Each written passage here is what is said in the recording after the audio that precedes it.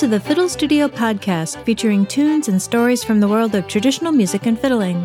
I'm Meg Wobus-Beller, and today I'll be bringing you a setting of Boys Them Buzzards Are Flying by Gary Harrison from a jam at the Peabody Heights Brewery in Baltimore, Maryland.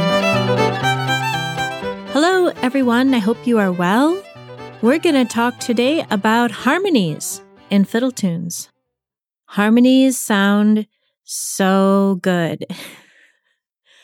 A good harmony, which is basically a line that matches the shape of a melody, but generally sticks to the notes that are in the chords or in the scale that's happening right then, can really, really add to a fiddle tune. Of course, you need two players usually to play harmonies, so we don't always get to practice them as much as some of the other parts of fiddling, but they are so fun to have as a tool to collaborate.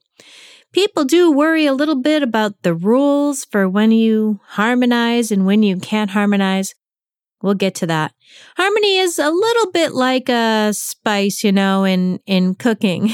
It's rarely completely unwelcome. You don't want all your food to be bland, but you have to know when to use it in reasonable doses.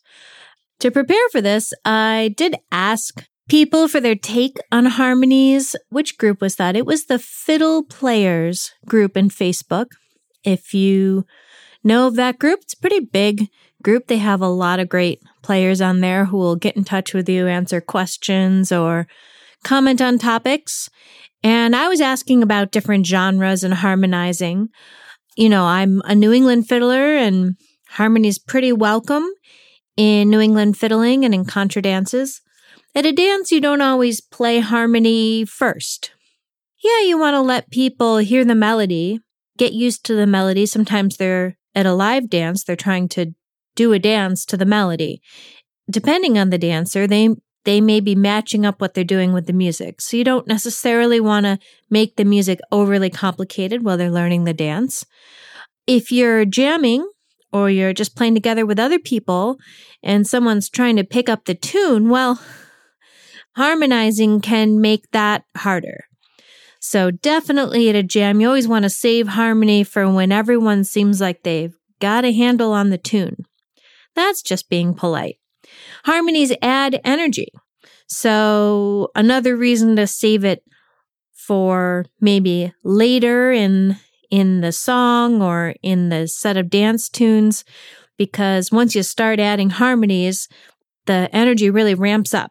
And then if you take them away, now the energy is going back down. So it's a good thing to do later at the end for the last big hurrah.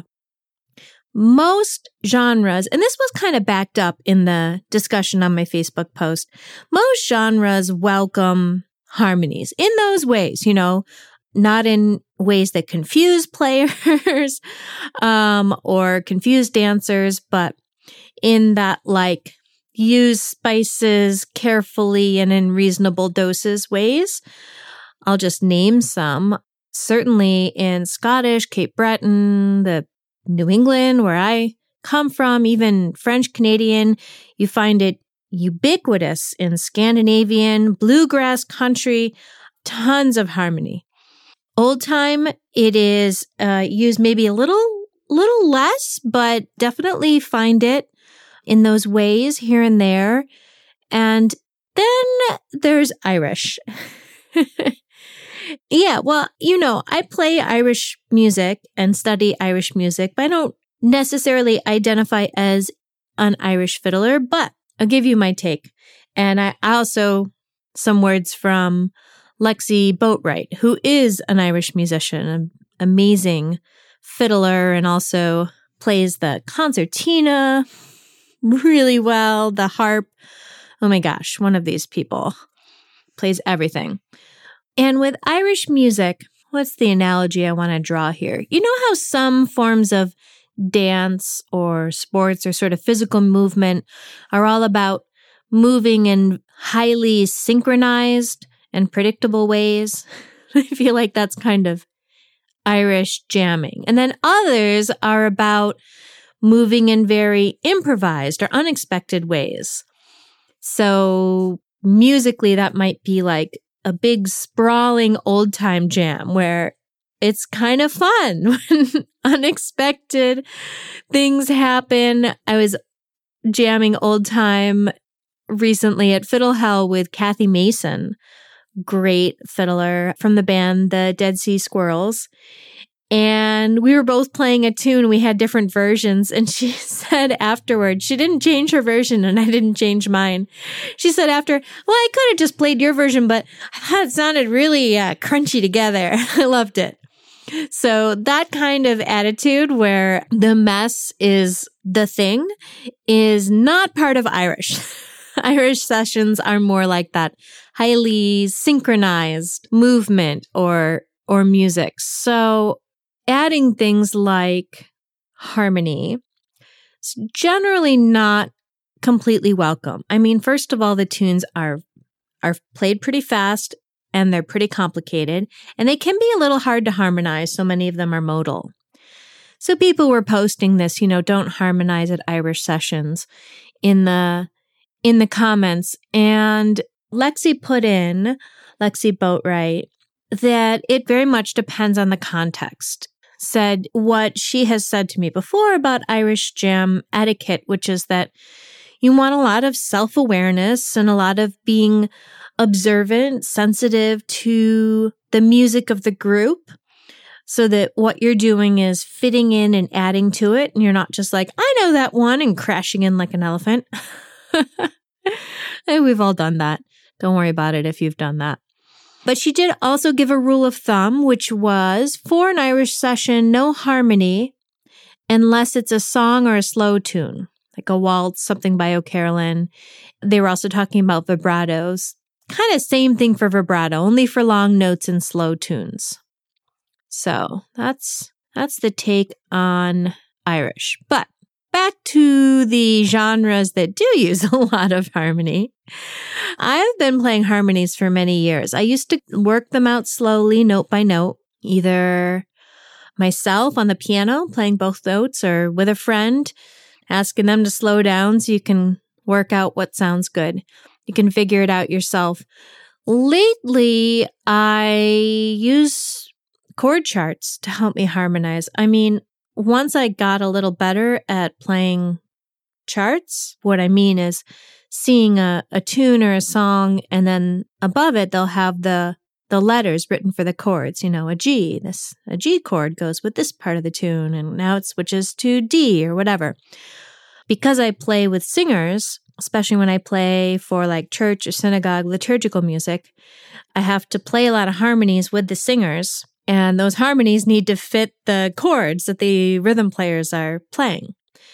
So if you experiment with that, you learn to play chords, follow chord charts, you can start to really harmonize. You're just looking at the melody that's printed on the page there, and then you're following the shape of it, either above or below, and you're, keeping half an eye on the chords so that you can make sure that your notes that you're choosing, following the shape of that melody, a lot of times it's a third away or a sixth away.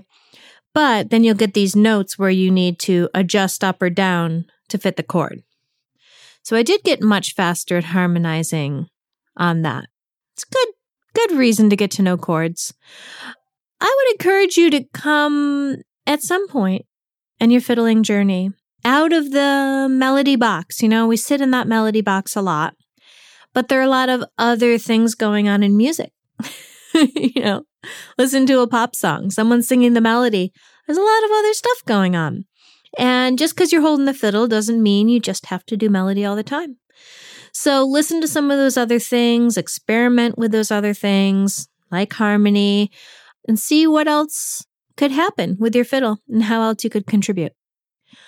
Our tune is a Gary Harrison tune. Gary Harrison, very beloved old-time musician who passed away about 10 years ago in his 50s, a real heartbreak for the old-time community. He wrote the tune Red Prairie Dawn, which is played, just everywhere. Gorgeous tune. So this is also his tune, Boys Them Buzzards Are Flying. Ooh, what a great name. Old time tune in A major. We played it in cross A tuning, A, E, A, E. It's got a crooked B part. And a little more about Gary Harrison. He both fiddled and he also collected music and researched it. So one of these folks lived in Indiana. Gary mostly collected music from the Midwest. Living in Indiana, he collected music from older fiddlers in Illinois and kind of all around that area. Put together a huge collection of music called Dear Old Illinois. Big collection of transcriptions and sound recordings. I don't think it's commercially available, but Gary was in a band called The New Mules, which continues, I believe, to still perform. His daughter is the fiddler now, Genevieve. So she would be the one probably who you could look for her online and try to find out more about Gary's research if you're interested. Also wrote great tunes. He had a collection of his music called Red Prairie Dawn, which was, I believe, an album of tunes that he had written them all. So, great tune, and we're going to play it for you here. Boy, them buzzards are flying.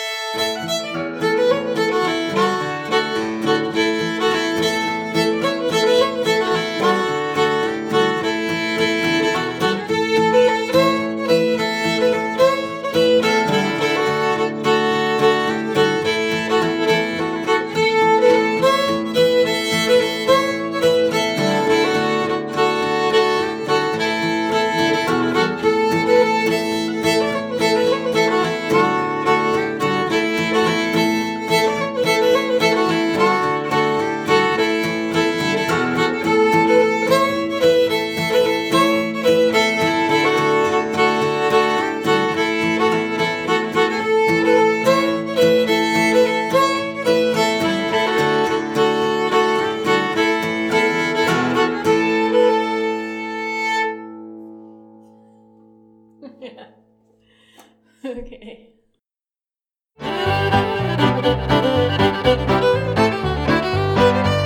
Thank you for listening. You can find the music for today's tune at fiddlestudio.com, along with my books, courses, and membership for learning to fiddle.